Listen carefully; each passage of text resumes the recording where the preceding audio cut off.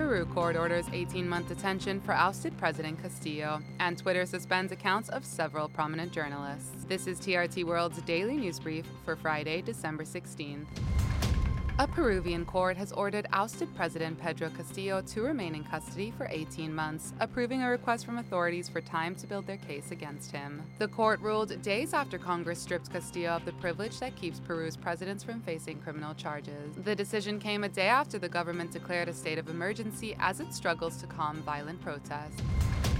Ukrainian President Volodymyr Zelensky says that Russian forces have bombarded the city of Kherson with more than 16 strikes in a day. In his daily address on social media, he said there had also been brutal Russian attacks in the Donbas and Kharkiv regions of the war-torn country. Ukrainian officials on Thursday said that Russian shelling killed 2 people, including a Red Cross worker, and completely cut power in Kherson.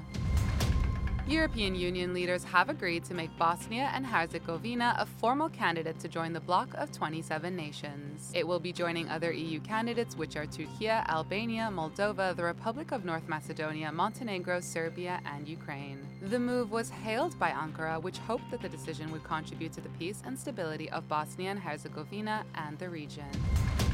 At least 16 people have died and 17 are missing and feared buried in a landslide that struck a campsite in Malaysia. Officials said the landslide in Selangor State, on the outskirts of the capital Kuala Lumpur, occurred near a farmhouse that provides camping facilities. Initial information indicated that some 100 people may have been at the campsite when the incident occurred.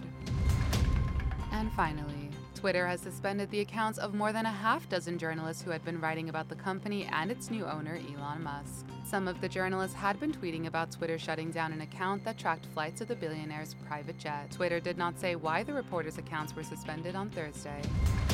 And that's your daily news brief from TRT World. For more, head to trtworld.com.